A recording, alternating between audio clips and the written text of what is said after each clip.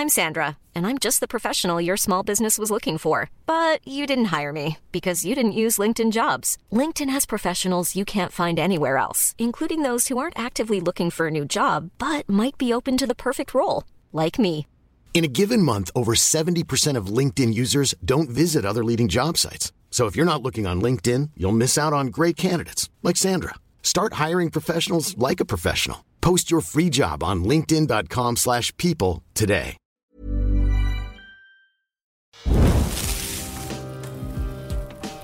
People can change anything they want to. And that means everything in the world. Show me any country, and there'll be people in it. It's time to take the humanity back into the center of the ring and follow that for a time. You know, think on that.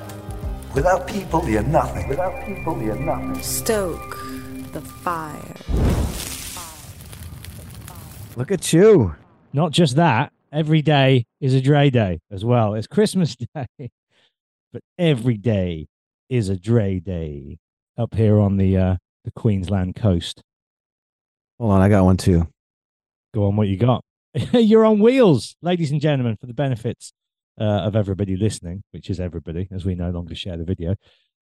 Jesse has wheeled his desk, his podcast station, across what can only be the bedroom today, where the cat and the sheets blend and appear as one. And he is digging into his drawers. Oh, he's got exactly the same kind of sparkly, glittery Christmas hat as me. Go on, Jesse, get it on. You came prepared. I didn't tell him that was the theme. There we are. There you go. Now we are in it. Well, this is what you've been waiting 4 months for, Stoke the Fire Crew. That's about how. Oh man, has it maybe even been longer? Let me have a very quick look on our Instagram page and see. If I'm going to be honest, I don't even know, dude. I've been in a time warp. It's been over 3 months. I know that for sure because we met up in August at Wacken and Bloodstock, and we hadn't done an episode in a while since before then. Even July with Des was the last one. So wow, pretty much 6 months, half a year. And for those who can see, say hi to Lillian. She's on my bed here, blending in with the covers. Yeah, my she's cat. Camouflage. Yeah. Oh. Yeah, this is where she spends most of her time. So I've invaded her space. Because Purple is in the other room working on wedding invitations. My void room. She's in there with the printer making wedding invitations for everybody. And she's making them herself from scratch. Of course she is. Ever the artist. Pretty much, yeah. So how's that all going? Pretty good, actually. Slightly stressful, but not as much as I thought it was going to be. Is that because you're just letting her do everything? That's always the wise thing to do, I think, with wedding planning. Let the wife do everything and then they're happy. Yeah. I mean, it is a bit of that, but it's also, I got to pitch in and help. I can't let her do everything, but she definitely has the vision and she knows what she wants. And I'm kind of just like, wow, this is really cool. I'm not disagreeing with anything. But we already paid a lot of the stuff off way in advance. So that makes it a lot less stressful. So kind of all we've got left is to rent party equipment and figure out catering. And we're talking about getting a traveling wine bar situation to drive down because it's in such a remote location. But it's going to be really small, which is nice. Not a lot of people are really going to make it way out there. So it's going to be an intimate affair, which I'm stoked on. So yeah, things are going well, man. Well, I very much look forward to being hopefully one of the few who is in attendance. And what do you mean, hopefully? and if you still need what you asked of me the last time we spoke, then obviously, send me whatever I need, and I will begin my. You are crucial in this wedding, Mr. Stocks. Nothing has changed. Good. And you'll love the crew. You don't know. You don't talk for a few months. You don't know whether you're. Oh no! Come on, man. Get out of here. Nothing's going to change this bond. Not even Australia. Well, Australia has only served to strengthen everything in my life, I think. Before we should dive into that. Yeah. Yeah, we will. I think we should just sort of backtrack to August and the last time we saw each other and start there, I think, if that's okay. So we met up in Wacken, I think first. Yeah, Wacken and Yep. then Bloodstock was the order. And as you could probably tell, at Wacken, because we had a nice time. We certainly had a lovely time catching up, and it's really good to see you again. But Yeah. I was definitely on one, wasn't I? You were, but you were lovely. You were pleasant. You weren't punishing or annoying. You're actually quite funny. But yeah, you were definitely on one. I like that. Definitely partying. Yeah. And that was kind of the theme of the summer, really. I got to go to loads of really wonderful European festivals. Hellfest in France, Copenhagen in Copenhagen, Spam in Austria, Slam Dunk, which I do every year, Download, which I did again for the first time in many years, Wacken in Germany, and I believe that was it. So it turned into a really kind of party summer, which was amazing. And I had a wonderful time and loved pretty much every second of it. But Wacken was towards the end. And I feel like at that point, as you know, as we've spoke about, as often happens, when you're in the cycle of partying and it goes on for too long, the wheels do start to come off eventually, no matter how much restraint Yeah. or control you think you have.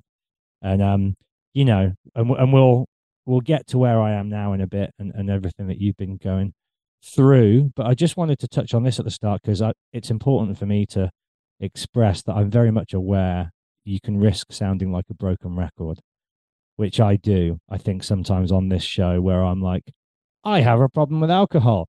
I'm going to give up drinking alcohol. I'm back to drinking loads of alcohol. What do you know? It didn't go so well there. So that's the nature of addiction. Sadly, that's what I'm kind of coming to learn about myself.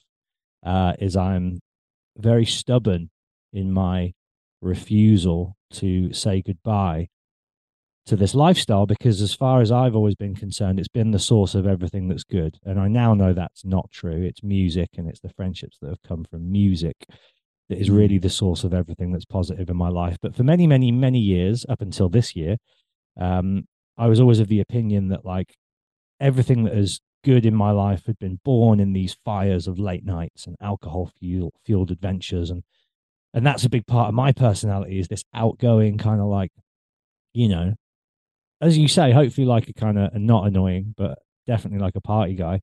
And so when I saw you at Wacken, I felt, and you didn't make me feel this way, but I felt afterwards really shit because I really was looking forward to seeing you.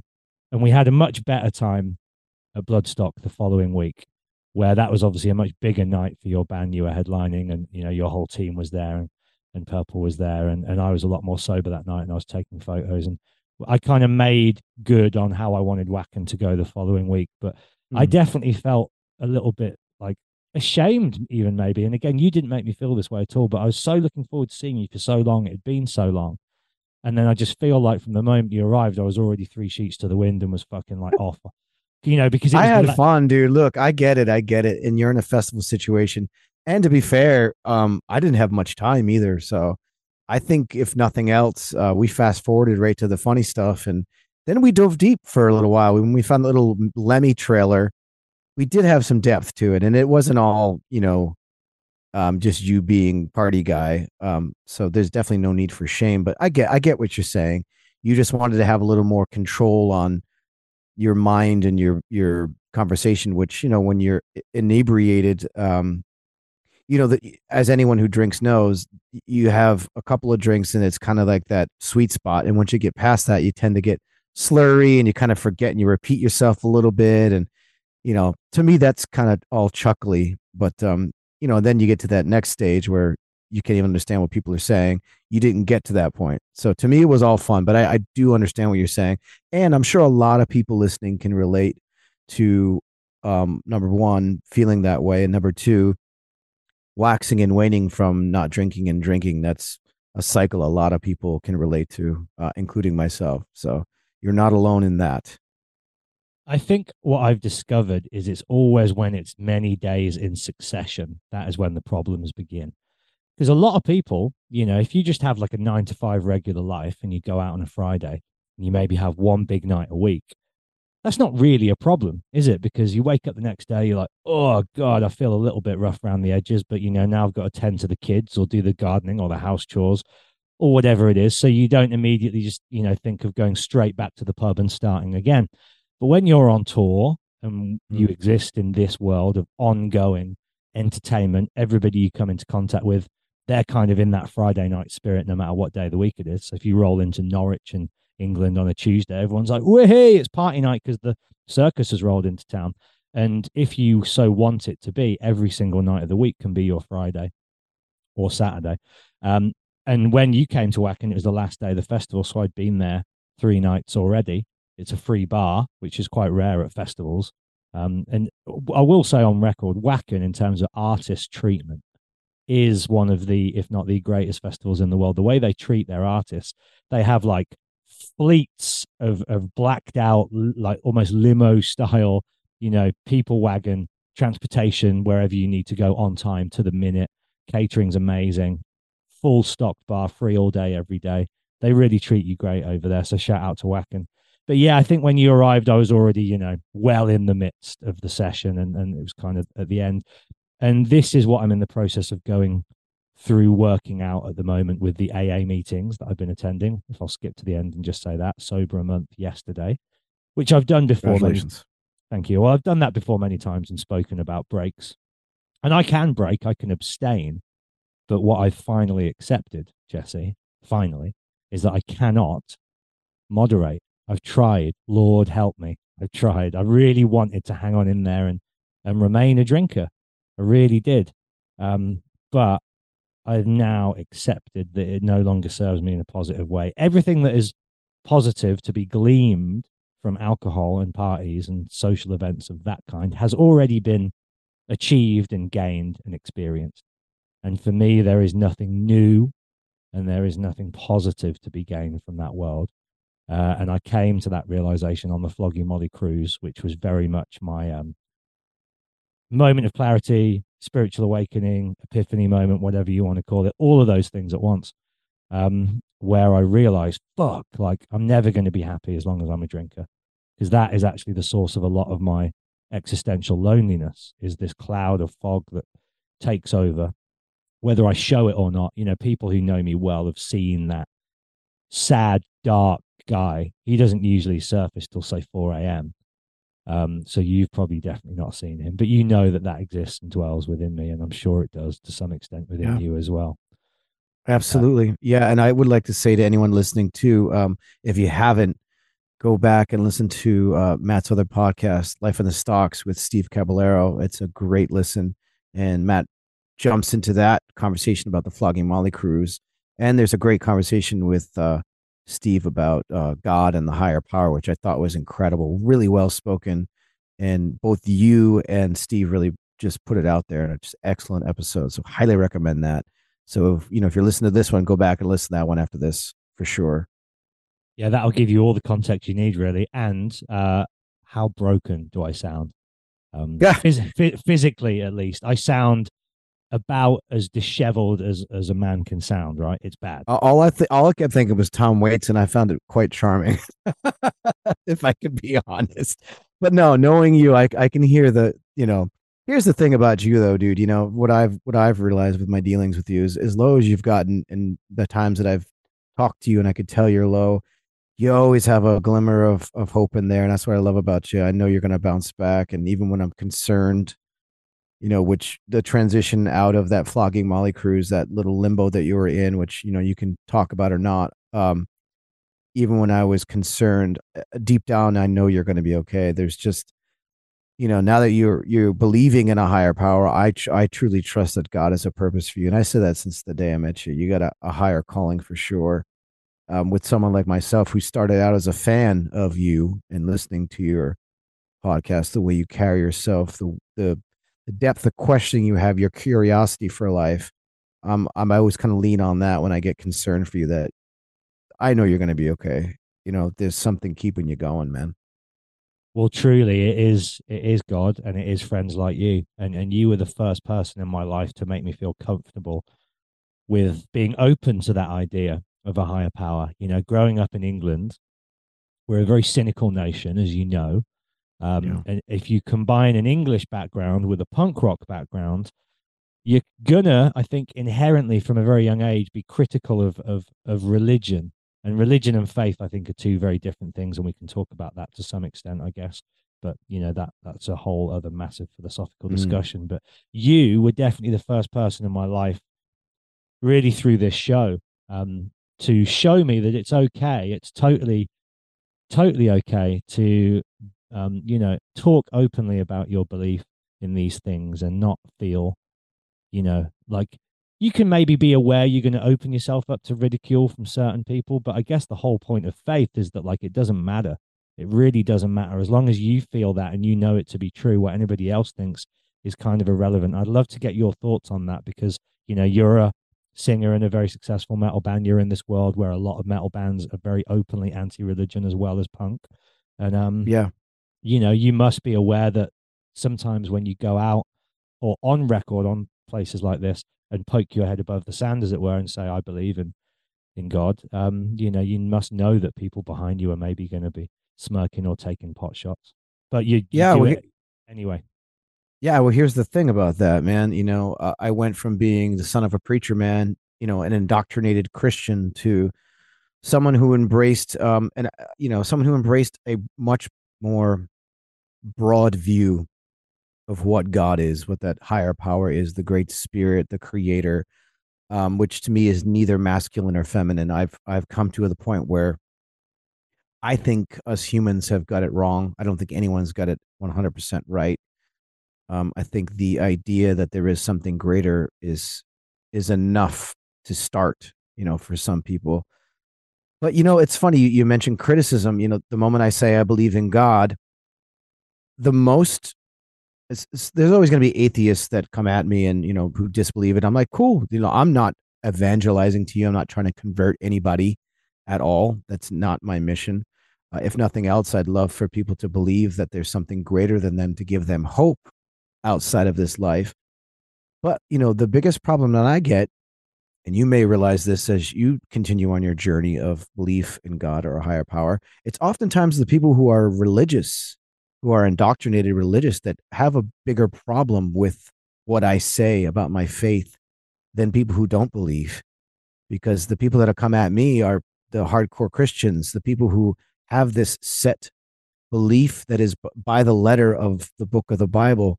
Those I find are the people that come at me a lot more than people who just either casually believe in God or don't even believe in God at all. So that to me kind of continues to reinforce my dislike in organized religion, because it's not the religion itself per se. It's the people who subscribe to the religion, who believe in the structure and the hyper organized by the letter. This is how you must live. No room for breathing, no room for questioning. So through my life, my journey, I've had a bigger problem with people who are hyper religious, having a problem with them accepting the fact that I used to be an indoctrinated Christian and now I have a much broader view that really brings me, honestly, a lot more beauty, hope, um, and comfort to believe the way that I believe now, because it's open to interpretation. It's ever evolving. The more I meet people, the more I talk to people, the more people have different religious backgrounds. I take what I think is good and I add it to what I believe. And that's beautiful. And I'm not criticizing anybody. Like, I'm not pointing the finger or forcing you to believe something. I'm just saying, hey, for me, this is what I think. It's not A, B, C, D, it's other. And I don't know. To me, that's a good way to be. I'm open for it. If in the end I'm wrong, I'll know. But I don't know. I don't think God works that way. I don't think it's as cut and dry or black and white as most organized religions say it is. I think there's a lot to be left to be interpreted. So that's kind of my whole take on it. Yeah, Steve Caballero said something pretty similar at the very end of the live podcast that we did on the boat. He said, I've been a Christian since 2003, whenever it was. And he goes, and the only thing I've come to learn that's whack about Christianity is Christians. And Yeah. that's true, I think, of all religion. It's human beings and their interpretation of it that gives it a bad name. It's us ultimately. I think the idea Yeah, for me of God because we're is flawed. yeah, perfectly imperfect, and in some cases worse. Um, but for me, it's just the idea of love. That's what it all comes down to. All of it. There it is. Nail on the head right there, Matt. God is love. And if you kill in the name of that, or if you tell people they're damned to a fiery pit in hell because of that, it's like that doesn't completely make sense to me. If God is love, which I truly believe that is, love is godliness. Then the other side of it, where does that come from? To me, it came from the dogmatics, the political structures and hierarchies of organized religion. So send the hate mail. It's coming. Mm-hmm. Well, we have a pretty cool community. I think one thing that is good about being at a certain level, and I think we've alluded to this before, but because we're both very individually busy people, and this podcast requires a lot emotionally for us to do it in the way that we want to.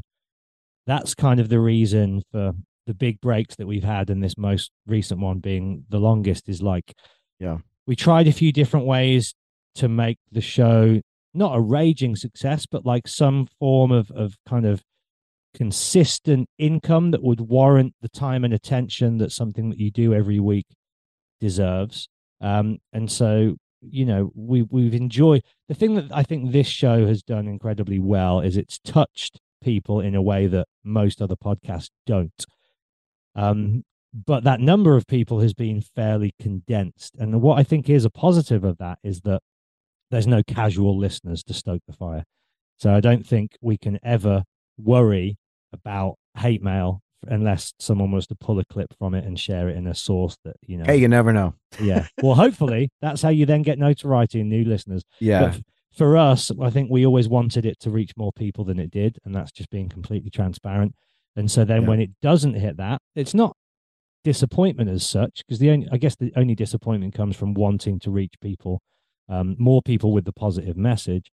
But there just comes a time when you're like, we can't put too much more time and energy and effort into this thing, when life demands that we go out and make money elsewhere. And it really, unfortunately, for both of us, and especially for me, just comes down to needing to make an income, which is a bummer, but that is the joys of capitalist society, isn't it, Jesse? Yeah.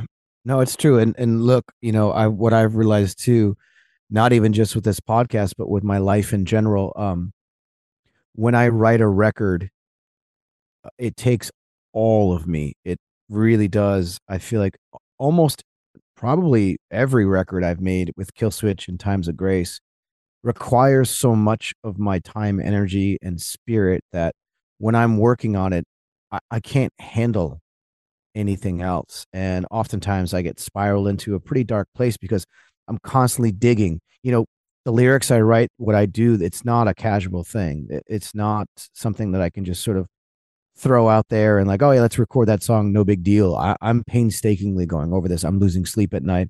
I'm waking up in the middle of the night with stuff in my head. Like I go through it, and I have been going through it with this album longer than any other album I've ever made, which Matt, you can attest to. It's just been such a fucking roller coaster. And I think because of that, not only professionally, I've had to turn down a lot of things and not have time for, but personally, it's affected me. It's affected my relationships. Like this record is taking it out of me. And that's a big part of my exhaustion. And just, I don't have the energy or wherewithal to take on anything. And I've turned down some pretty cool things because I just need to get this record done, which thankfully in the next month and a half or so, it will be done. But for anyone listening there, if you've been wondering, that's a huge part of my preoccupation or occupation. I wouldn't even say preoccupation. Full occupation has been this new Killswitch record. So once that's done and dusted, then I can sort of have room for other things.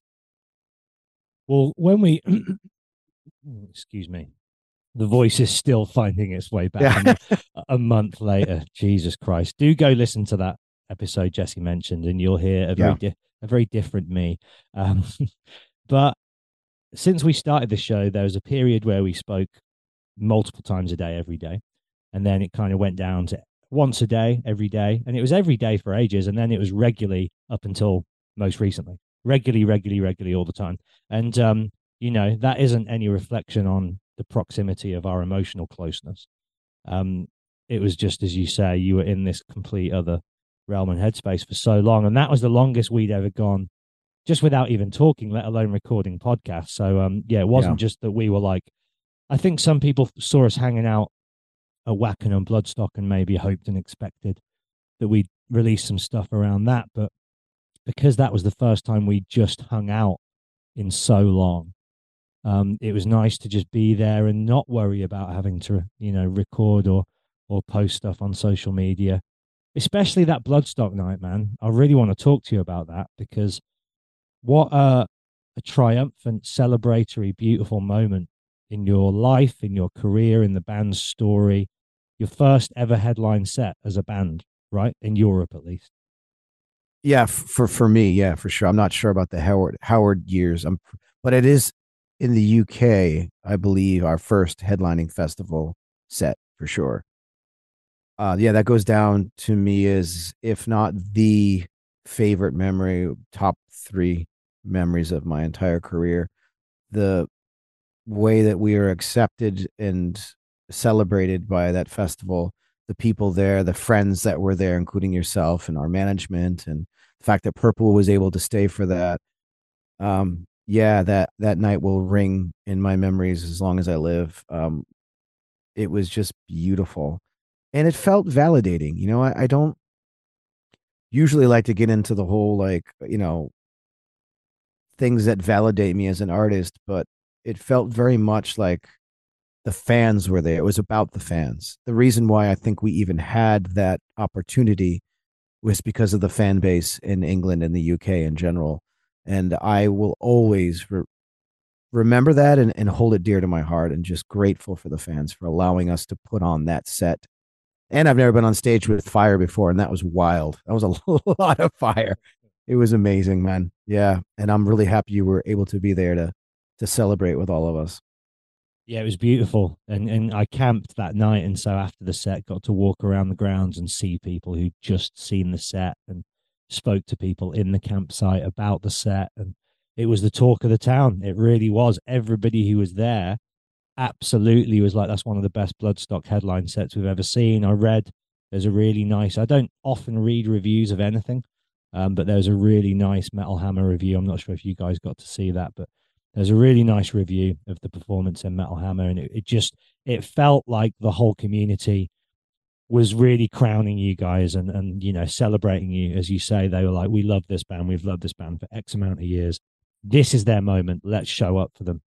And they did. And obviously, you guys all felt it, and having all your team there and your loved kind of nearest and dearest must have been the sweet little icing on the cake. It was a beautiful night, even just down to the sunset as you were going on. And, there's these nights where I think Alex, one of our listeners, maybe even commented on a post that I shared about this exact idea of sometimes there are just these perfect nights where even down to like the way the air feels and smells. Do you know what I mean? Everything's kind of in slow motion.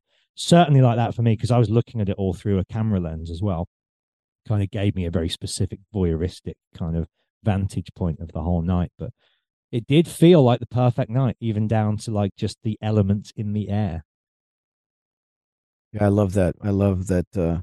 I know those nights. I've had a lot of them in my life, and I'm grateful for them. But yeah, time slowing down. That's something that's just beautiful when you're able to really be in the moment. And there was times on stage even where I just was like reminding myself to be in the moment. And that's something that we've talked about before in this podcast, and something that I continue to, I don't want to say struggle with, but really try to put in the forefront of my mind on a regular basis, dealing with my mental illnesses and my anxiety, is to be present to yourself and to allow those beautiful moments soak in, and to be present to people and their conversations. And, I could even tie that in with alcohol. I think sometimes when you're drinking, the idea of being present once you've passed a certain point sort of leaves you, and you're not truly present to the moment, which I'm sure you can attest to as well. And that's a theme that's been coming up over and over again these past few months. Is, I feel there are days where I feel like it's just time is slipping away from me. It's just been crazy. especially as winters come on up here in Woodstock when the sun goes down at like 4:35. For the first like week of winter, I was in bed around that time, just having a really hard time. But I always look back on memories like Bloodstock and Download many years ago, and times that we've hung out. I think of you whenever I go to the waterfall there, Catterskill Waterfall, and just moments in time where you can look back on your life and appreciate when time seemed to slow down. And I often wonder why certain memories just stay with you forever. Even random ones, like the way the brain and the memory works. It's just the human mind is such a complex and beautiful thing. Yeah, I'm really trying to nurture and nourish. Rewarding is the wrong word. Um, I'm trying to nurture and nourish pure and positive connections in this transitional period. And it's sad, and I've been this person to other people, I'm sure, but when you do consciously decide after talking about it and flirting with it and attempting it, when you really put your heels into the ground and go, I am changing who I am, the way I behave, the way I live. Obviously, when you do that, the people around you are going to change. Not everything is going to remain the same. Otherwise, you're not really doing the work and you're not really changing. And as you do evolve, the people around you either lean in and they're like, we see what you're doing, we support it, we've got your back, we encourage it, we're going to lift you up and push you forward in this quest. Or they, because maybe it triggers something in them, they question the choices that you're making and try and introduce the element of doubt, make you question your own actions because maybe they're not ready to make similar ones and they don't want to lose this connection that you have. My thing with that has always been when I've seen people get straight, I've just kind of stepped back and allowed them to go forward on that path, and I haven't necessarily been there with them and supported them. But what I've never done is questioned it or challenged it, because that's fucked. But you do notice people around you either come, they're leaning into the flames and they're like, fuck yeah, this quest you're on is amazing. I see it, I back it. And there's been some wonderful people down here in Australia that have done that, and amazing friends like yourself and many, many others. But there are notable other friends in my life that have kind of just vanished. And I'm at peace with that. I'm okay with that because I get it and I don't blame them. And part of it might be like, well, I've seen him say this before and he'll be back eventually anyway. So fucking, and I respect that side of the coin too. So there's definitely a period at the moment of grief going on for the old life and the old friendship circles. But I think that idea, the realization for me happened on the cruise, Flogging Molly Cruise 2023, day one. I won't talk about the conversation that I had because it's private, but I shared it with you, that really intense, tragic, kind of, profound conversation that brought up, excuse me, brought up all of these feelings inside me. And that was kind of when then I've been reading this Nick Cave book, Faith, Hope, and Carnage, I think it's called. It's all like just a series of interviews, and he talked a lot in it about faith and about God. And so through doing this show with you, my mind had opened to it more, and reading this book with Nick Cave talking about it a lot. And obviously he lost two of his sons in quite a short time period. So he was going through this really intense grief. And my mum, as I've spoken about on this show before, lost my sister whilst giving birth to her. And so I think grief and the theme of grief in your life, it opens your mind up to life, right? Because you feel most alive when you're confronted with death by its very nature. I think that's the realization that you come to there is like, wow, well, life is fragile. It's precious. It's fucking transient. So what's next? And you start thinking about these things. And because I've been confronted with death night one on the boat, and there'd been the thing that had happened on the previous cruise that you were on, which I was saying to you, I think that definitely left a feeling as well in the air and on the ship with the crew.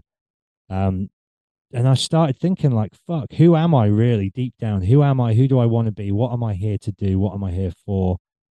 Am I living the life I want to lead? And I don't mean in terms of ambition or success, as you know, that I'm not about that.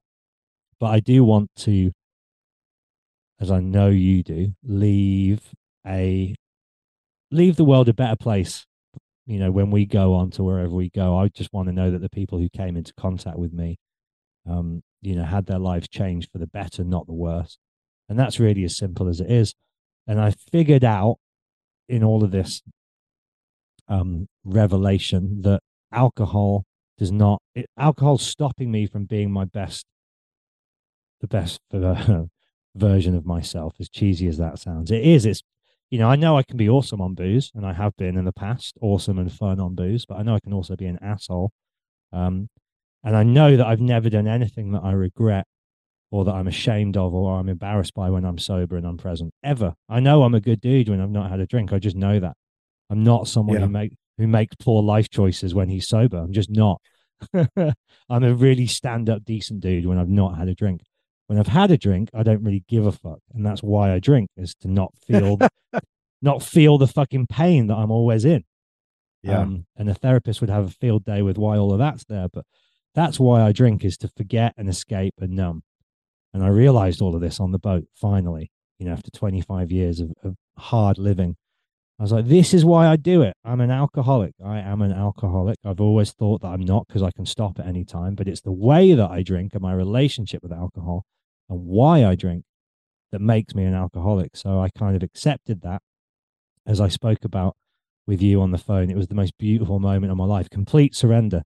Just went into the chapel on the boat, fell to my knees, floods to tears, and was just like, I know you're real. I know that whatever you are, you're out there.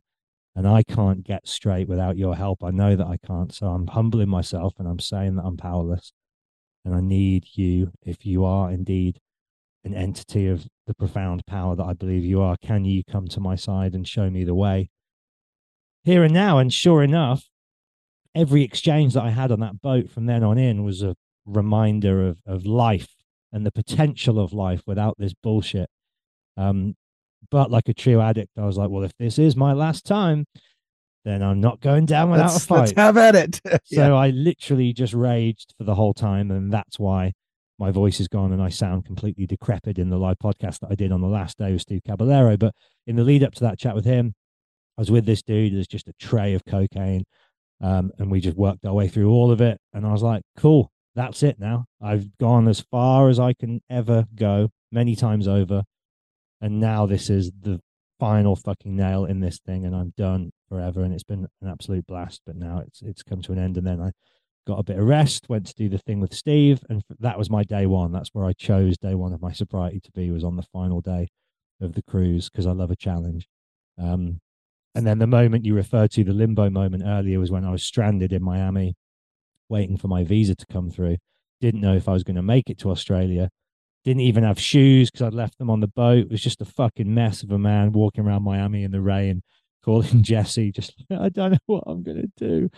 And like the legend that he is, he just, was there to listen and offer some gentle guidance. And, you taught me patience many years ago when we first became friends. And you kind of just were there for me, along with two other people, in that real hour of need. And I just sort of held on to my hope and eventually made it out to Australia. And then when I landed in Australia, I joined this traveling festival called Lagerfest, where these bands are drinking beer out of their shoe. And I was ironic. like, what a great place to be sober. But those guys were beautiful and amazing and supportive. And they were like, we totally get it. We see you. We have your back. And every interaction I've had with friends of old, new friends, been going to AA, that's been its whole other thing. And I'll wrap up this rant in a minute, but I just wanted to say that the universe has had my back since that realization. The writing has been on the wall in every interaction that I've had. And I really think it is as simple as just being open to the idea. And if you believe and you act as if you believe and you engage with the world around you as if these things are real and they mean something, then you will see the results time and time and time and time again. And that idea of self-manifestation. And it's just been a really beautiful month since admitting. It began with that moment of surrender and admittance. But since that moment, everything has been better and easier, everything. And it just comes down to the way I think about myself and feel about myself and about, what's important in the world around me. And it's been life-changing and so wonderful. Beautiful. I love it. And taking control back. I think that's the one thing that addiction can do, is you lose control of who you are. There's a quote by Steve-O. I had heard a soundbite rather, where he's talking about alcohol, and he says, "It's not the alcohol; it's the person. It's what's inside you, the demons that you're dealing with, or the person that you are, the trauma that you have. Alcohol is just numbing. It's just sort of like the thing that you do, but the real work begins when you remove alcohol or you remove the addictions, and then you're just left with your feelings. That's why a lot of people, when they go sober, those emotions flood up, and sobriety becomes the new addiction. It's you get sort of high on being sober, but then there's that crash of like really having to sit with yourself. And I could see why people are drawn to places like AA, because as we spoke earlier about this, like it's group therapy. It really is. You feel less alone. You get different perspectives. People are telling you what they went through, and oftentimes, because I've been to these meetings too, as someone who was supporting somebody going through AA, some of the stories you hear are so wild that you kind of look at your own life and go, well, I thank God I got out. Thank God my life wasn't that crazy. I didn't do what that guy did or that girl did. So that whole community, that whole idea of recovery, and I know, speaking to Randy from Lamb of God, for example, about it, it's just a great support system, and it helps you navigate. Sobriety isn't, not a lot of people talk about it in the mainstream. It's not something that's very popular. A lot of people, like you say, shy away from it. Look, you're going sober. Do you? Good for you. I'll be at the pub having drinks, continuing my life. Like, good luck to you. So a lot of people don't talk about that process of how difficult, how liberating and beautiful for sure, but how difficult navigating your emotions in your brain. And when you get rid of this thing that's numbing certain parts of your brain, those certain parts of your brain start to light up, and you become very emotional and kind of unstable for a while. And that's difficult waters to navigate, but it's all part of the process. And it's something that I've felt too when I go sober for like a month, like this coming January, going to have a sober January. I think it's important to do that. If you're not going to go sober, you need to take breaks to sort of know who you are without this thing that you're constantly ingesting that manipulates your brainwaves. It manipulates everything about you. And I don't think people realize even if you're just a casual everyday drinker, it still affects you on a crazy level. That is something that I feel like more people need to be aware of. I actually love sobriety as well, as you know. I've never had a break and like been depressed. Do you know what Yeah. That's the other thing with me, as you've seen time and time again. Every time I take a break, I'm like, all this energy's coming out. I look and feel Yeah, healthy. you get I'm like, work done, you go for long walks. Yeah, you're like in your prime, dude, I for love it. sure. But then what happens every single time is like, oh, but I do like drinking. And I've had this time off to think about it. And now if I go back, I know I can just have a couple and I can, treat it differently and have a new relationship. And I might do for like a night or two. And then boom, it's just straight back into the belly of the beast. And it's denial. It's denial and it's ignorance on my part that I think I can beat it, I can cheat it. And I'm always like, I'm not going to admit that I'm powerless. Like the first step, fuck that. I'm all the power. Like all the power is me. I make the decisions. I make the choices. I'm driving the seat. I am when I'm sober. But Right. when I get out of my mind, I'm not behind the wheel all the time. And that's kind of why I like it, because I'm like, well, hey, freedom, it's liberating, but it's really not. Anyway, I'm not here to like preach about the awesomeness of sobriety. What I am here to share is that I feel amazing. It's beautiful. So I have a question for you, and maybe the people want to know if they haven't been reading on your socials. Why Australia? What brought you to Australia? And now that you've been there, how do you feel about Australia? Because when we spoke, I had said to you, man, have a feeling you're going to get there and it's going to be a game changer for you. Because I've just really enjoyed my time in Australia, the people, the culture. And now you're there at the perfect time of year, the sunshine. It's a completely different world. So why Australia? And now that you've been there, how is it treating you? And what's in the front window of your car as you're driving? Like what are you driving towards for your future, in the foreseeable future, I should say? So the reason I came here, backtrack, the reason I came is I was offered a very short tour with a band called Lagerstein on their traveling festival, Lagerfest. They play like pirate music, lovely dudes, drink shoeies, good time guys. I'd met them a bunch of years ago. And they were like, do you want to come down and DJ and host these shows? And I was like, hell yeah. How many? When is it? And it turned out it was like the day after the Flogging Molly cruise was the first date. And I was like, well, I'd love to, but there's no way I'm going to make it from a boat in Miami to, I think, Christchurch in New Zealand was the first show. So I can't make the first 2 dates, but if I miss out the New Zealand section of the tour, I can join in Australia and do the rest. I'm in. So they were like, we'll sort out your flights and your fee and your visa. And I'm like, well, fucking hell, all right. If I'm coming all that way, I'm not just going to stay for 5 days and do this tour and then fly home. What's the longest I can stay? And they were like, well, 3 months on like an entertainment work visa. So I just said, well, if it's okay with you guys, put me down for that. And I'll just hang out for 3 months. I'll stay in hostels, stay with friends, pick up DJ gigs, record podcasts, do what I do in England, but do it down there where the weather's nice and the people are nicer, to be honest. And so that was the, plan. And then, the Floggy Molly cruise thing happened because initially I was just going to come down here and no doubt rage for 3 months. And that option would be here in abundance if I wanted it. But I think going back to the idea of a plan, a design, and a higher power guiding you, I think God stepped in on that boat and was like, dude, if you go to Australia like this, you're going to die. You're probably not going to make it through summer. You've been going pretty hard for a while now. You've had a few lucky escapes, and maybe that luck has finally come to an end and it's time to turn your life around. And what better place to do it than this beautiful ancient land surrounded by a supportive network of caring friends, and opportunity and a sense of self-worth within yourself, which the industry that I work in, as we've spoken about, I speak to you privately about this a lot. I think we've spoken about it on the show a couple of times before, but the UK music industry has never had my back. That's not me getting out the world's smallest violin and going, boo-hoo, isn't my life tough? But it is a fact that nobody in my industry, in my country, has my back.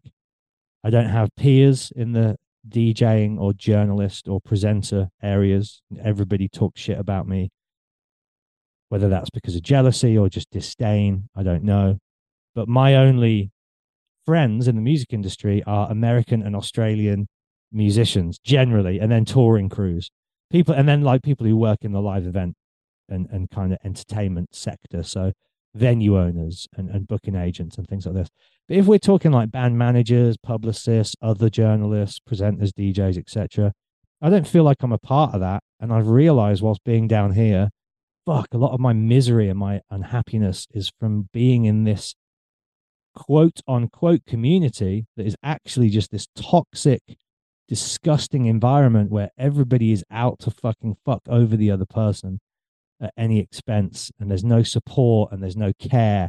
And Ian wrote about it in his book, Ian Winwood, who we had on the show, but he wrote about the industry in a very complimentary way. No disrespect, Ian. It's an amazing book, but the way he writes about Kerrang magazine as being this beautiful family, it ain't. At least that's not my experience. And I feel like he gives the industry an easy ride because he wants to continue to work in it. And I understand that. And maybe that's why I have enemies, is because I, speak my mind and people don't like that. But that's kind of why I'm down here, is I'm figuring out who I want to be, but also what I want to do, because the industry that I work in is the source of a lot of my unhappiness. It's also the source of some great friendships and experiences. But is it worth it to keep going to these suicidal, alcoholic depths of despair? Is it worth it to still get to go to festivals and photograph bands that I like? And, is it worth it? What's the trade-off? So that's the rawness that I'm sitting in at the moment, as well as doing all the sobriety work. But it's all one and the same, really, is who am I without that stuff? For me, it's the interviewing. This is where I thrive and excel. This is my calling.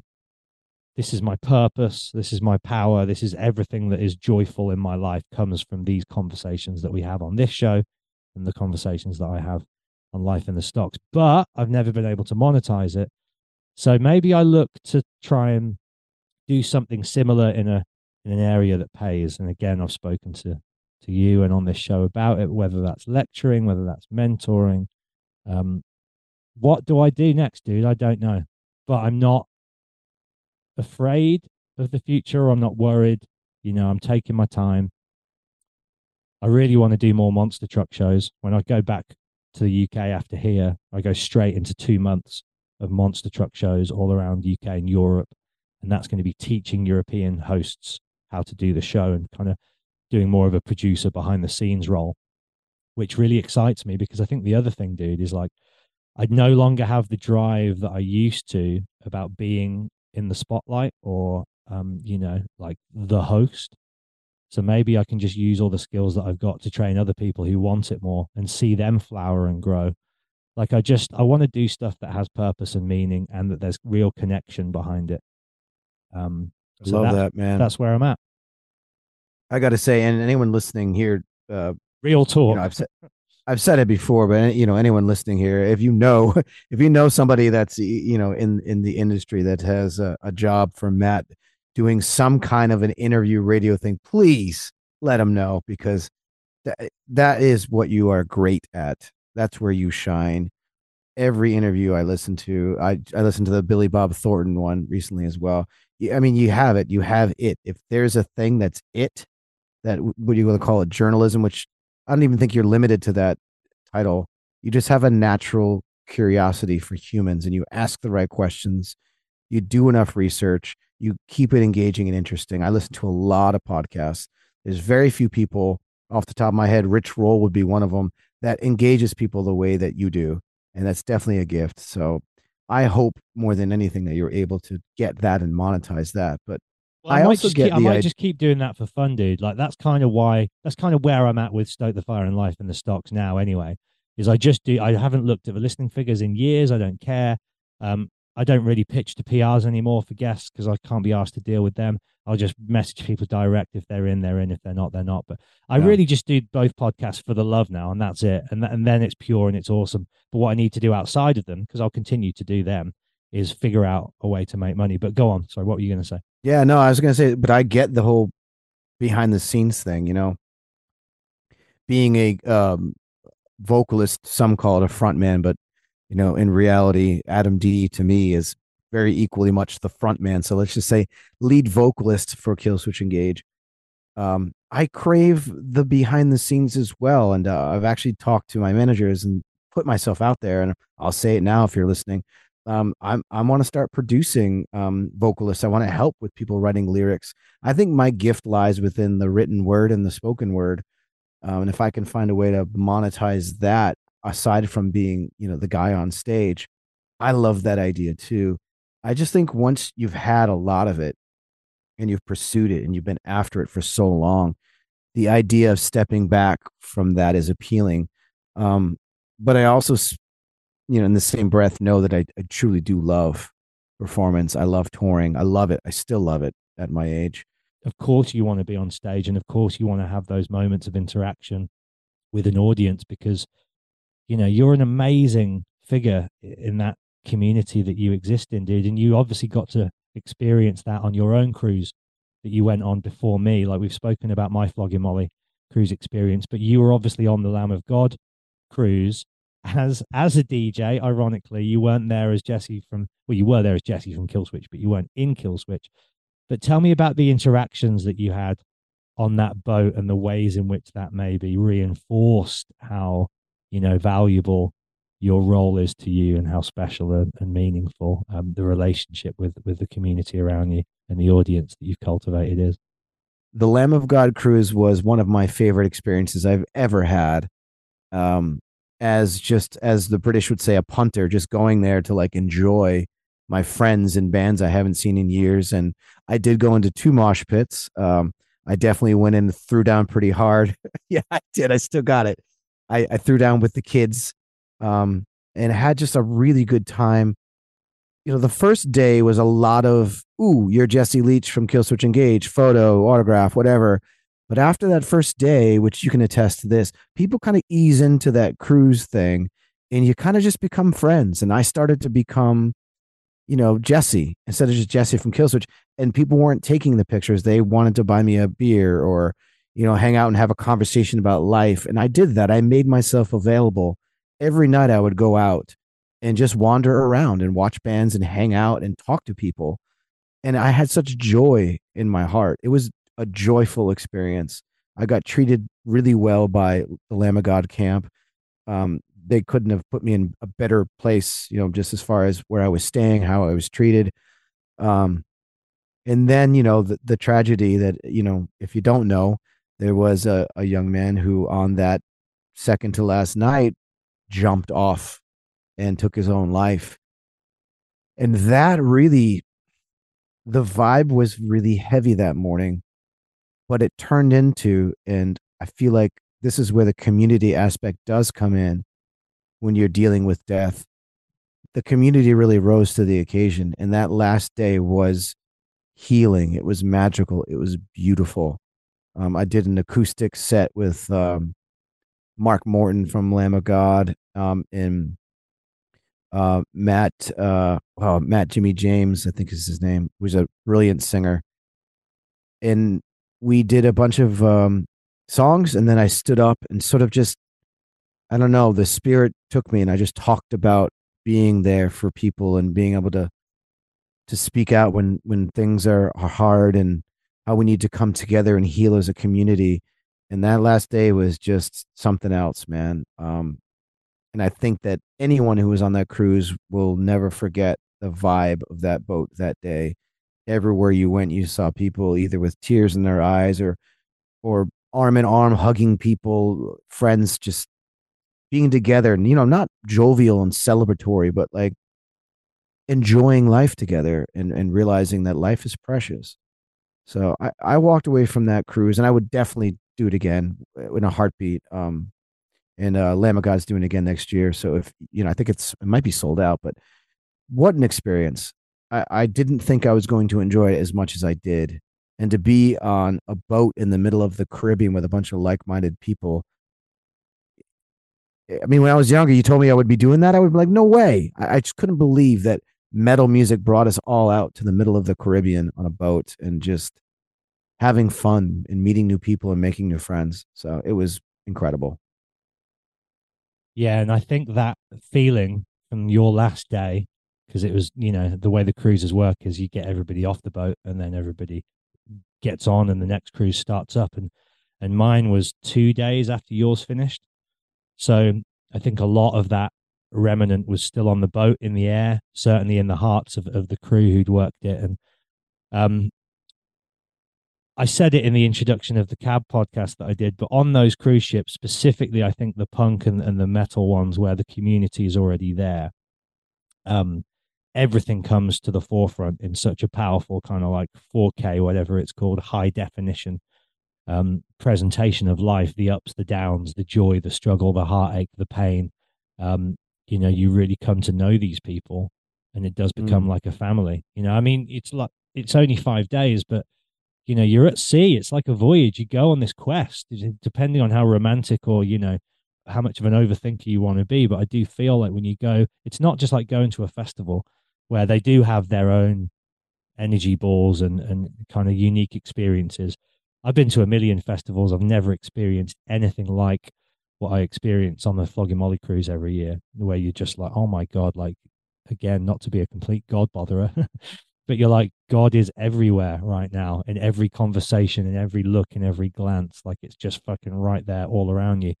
And that's what gave me that strength on that boat, to just be like, I want to show up for myself, but I also want to show up for my community, for these people who are around me, because they deserve better. And I'm really pleased that you had that exact same experience on your one as well, as an artist. And as you say, someone who's a bit more like, oh man, am I going to get punished the whole time? Once everybody's got that one photo, then as you say, you're dinner mates. You're sitting across the table from the guy. He's like, oh, there's Jesse again. Hey, dude, you're right. See you at the bar later. It's immediate. The connection is immediate, and it's real, and it's awesome. And shout out to Sixth Man as well. They're just the greatest team of events organizers. And my dream, actually, dude, would be this. Here's kind of where my head's at the moment. My dream year would look like this. Although I've just bagged on DJing, I would love a lot. I would love to do the monster truck stuff throughout kind of spring and autumn, intermixed with some actual more steady work for the Sixth Man cruises, hosting activities and events on the boats, and doing live interviews and kind of just coordinating the programs and the entertainment and the music on all their different experiences, and then doing the odd wedding DJ gig here or there. That's, because wedding DJ gigs are amazing because everybody's there to celebrate love, and they're Yeah, usually that's different. they're at nice venues, and you meet with the couple and you kind of curate the music they want to hear. And then even if their guests are bothering you on the night, you say kind of like, well, it's their wedding and we've worked out the music with them. So if you want what you want, you get married, hire me, and there we are. Yeah. That would be my dream existence. I think the combination of all of those things, then doing my podcast just for fun, that would allow me to exist in the world that I want to, of entertainment and music, and still have performative stuff going on, and then the behind the scenes stuff going on, real connection everywhere. But the key thing, not have to deal with any of the politics or the bullshit that comes with the music industry back home. I would be, as my great friend Whitfield Crane says, in it, but not of it. Love that. It's funny, man. As I was listening to you, but it was a mantra going through my head, and it was the word connection, and you said it immediately when it popped into my brain. And I think, to me, that's sort of the bow I think we can put on this episode is what you found on the Flogging Molly cruise, what I witnessed on the Lamb of God cruise, what you see when you're in the right time at the right place with the right band or the right group of people, is that connectivity. And that's something that keeps me going. It's something that I seek out. It's like once you have that special moment where you're just there for this song that's being played and everyone around you is just in it, that feeling that you just can't describe, you can't really put words to it, because I do believe that God is in those moments when you have those connective moments with a large group of people that may have been strangers before that moment, but after that moment, there's something that happens. It's something, I would say, even on a chemical level or a cellular level, that just draws you in and pulls you to realize that that's what it's all about, isn't it? That's why we're here. People always wonder, this existentialism. I'm 100% one of those people. I think on existential terms on a regular basis. Why are we here? What is the purpose? Why am I going through this? And the end of every single depression or bout that I have dealt with is connectivity. You can't and you shouldn't be alone in this world. It's good to be reflective and to have those moments alone, but we need each other. People need people. That's just the bottom line. That's how we experience the beauty of God, if you will, is through each other. That's it. That's the bottom line. We need each other. We need to be connected to one another. And that's why we even started this podcast, and we've talked about it since day one. And that's why I continue to do Kill Switch, is because we have so much more in common as humans, as wars rage all around us, as corporate greed makes people homeless and allows them to die in the streets due to lack of medical attention. The list goes on and on of all these horrible things that happen all around us. But if people just realized how much we had in common, there wouldn't be any of this stuff. And if you truly do believe that God is love, love is the only thing that will be able to save us from the darkness that's all around us. And love is the one thing that continues to drive people like you and myself to continue to do what we do, because we want that connectivity. We have to have that connectivity. That is life. That is the stuff of life. Without it, it's hopelessness. You're lost. You're out there in the void.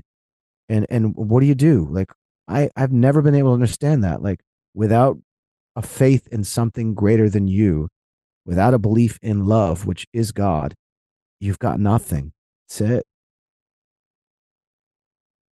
That's what you do so well, my friend. You tie the ribbon and the bow around the whole idea with such beautiful poetry. And that really is your calling. And I hope as your career, continues to flower and flourish, you will explore these other avenues to the gift that you have to share, because you're an amazing vocalist, you're an amazing lyricist. But as I've come to know through our friendship and through sitting in these spaces with you.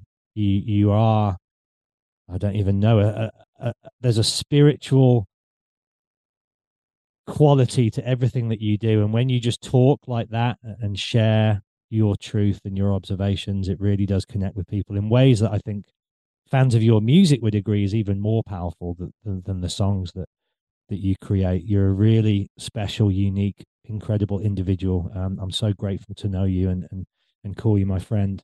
And I've really missed these dudes. And I really, when we don't talk regularly, I miss our conversations. And I know you've been busy and I know you've had your own stuff going on, but can we both make more of a pact to be more regular with our Yeah. communicado? And I want to ask you, although that was an absolutely beautiful note to end on, before letting you go, I know you've been shifting through the fog as well.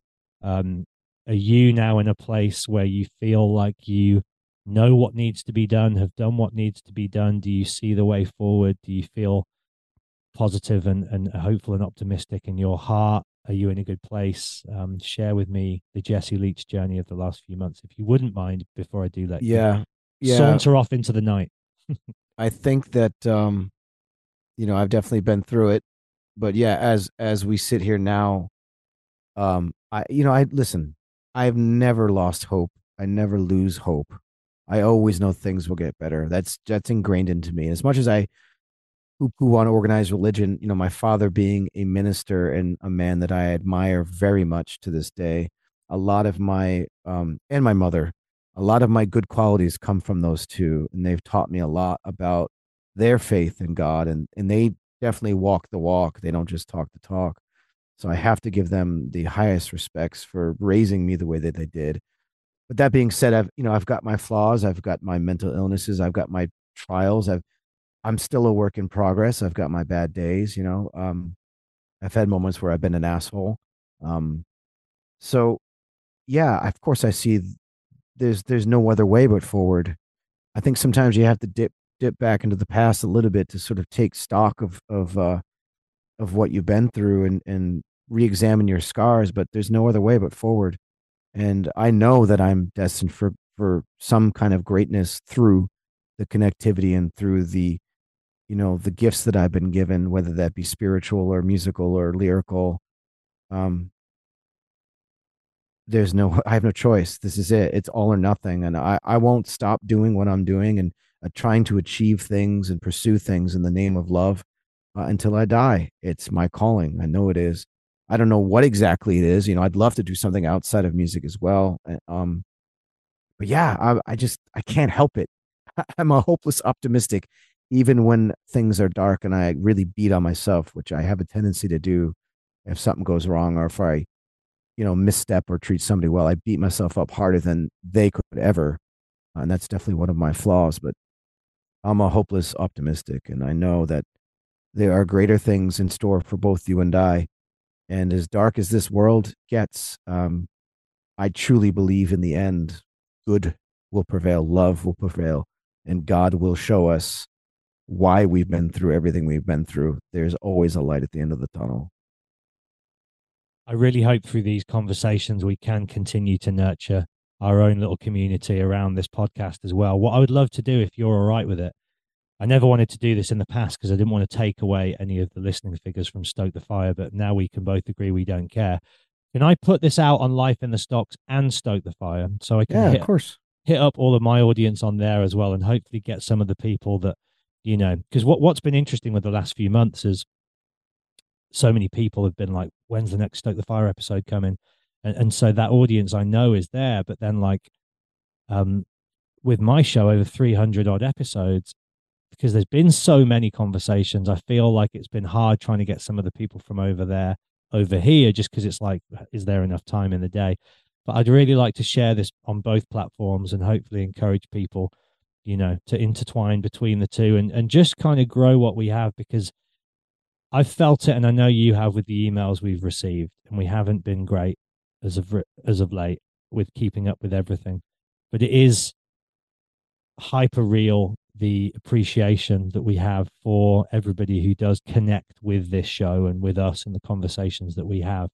And it's definitely important for me. I hope it is for you to continue grow that in this lane as well. So I'll do that if you're happy for me to do that. Share it on both, and then when I'm home in a few weeks, maybe 6 weeks, I think it is, I go back to the UK. Let's try and start, and hopefully around that time you'll have finished completely, finally, with the album. I will.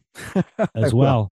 And if there is a gap in our schedules, a week here, a day here, wherever it is, hopefully we can start booking in some new conversations, maybe get some listeners back on and start stoking the flames, with at least some semi-regularity once again, because I feel like it's too much of a special group that we've already cultivated around this podcast to let, disappear into the night. So I agree.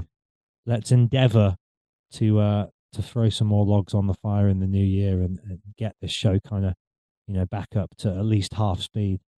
Yeah, and it's good therapy too for both of us, and I think it just exercises not only our friendship but our mutual love of connectivity with people. So, yeah, the show must go on, I guess you should say. The show must go on. Did you like that "You're My Best Friend" Queen song that I put over the picture? Oh yeah, I loved it. Beautiful stuff. You really are, dude. You really are. You've always been, and I know that you don't always do well when you are in your hole with reaching out and asking, not for help, but just for, a friend to be there and maybe, just listen to thoughts you have going on. But I think the nature, I've been thinking about this a lot, along with everything else, the nature of any good friendship, like a relationship, like a partnership, is based on equality. And you have always been there for me. And I just hope that if you do ever decide to, reach out, that I am always here for you. And I hope that you know that. And please, I do know that. If you ever need a friend, do not be shy and lean on me as well, because you're always there for me, man. You're always there for me, and I owe you so much, and I love you so much. And yeah, very lucky to have you in my life. It's reciprocal, brother. There's no owing. You don't owe me anything. But yeah, I appreciate that. I'm definitely not the best when it comes to reaching out. I fight my own battles alone to a flaw. And Jeff, as you know, Jeff, one of my best friends as well, it checks on me every once in a while, just like you do. So you and Jeff are my guys, man, and I appreciate that. But yeah, more of this soon. But in the meantime, I've got to get dinner. I haven't had dinner yet, and the Australian sun, I'm sure, is calling you as well. And I just want to thank everybody for their understanding, for their patience. And even if you didn't have patience, it is what it is. This podcast is what it is, and I love that it's a passion project. It's not based on figures or money or any of that. And we're still here. We're still kicking, and it's a beautiful thing, man. It's going to continue on.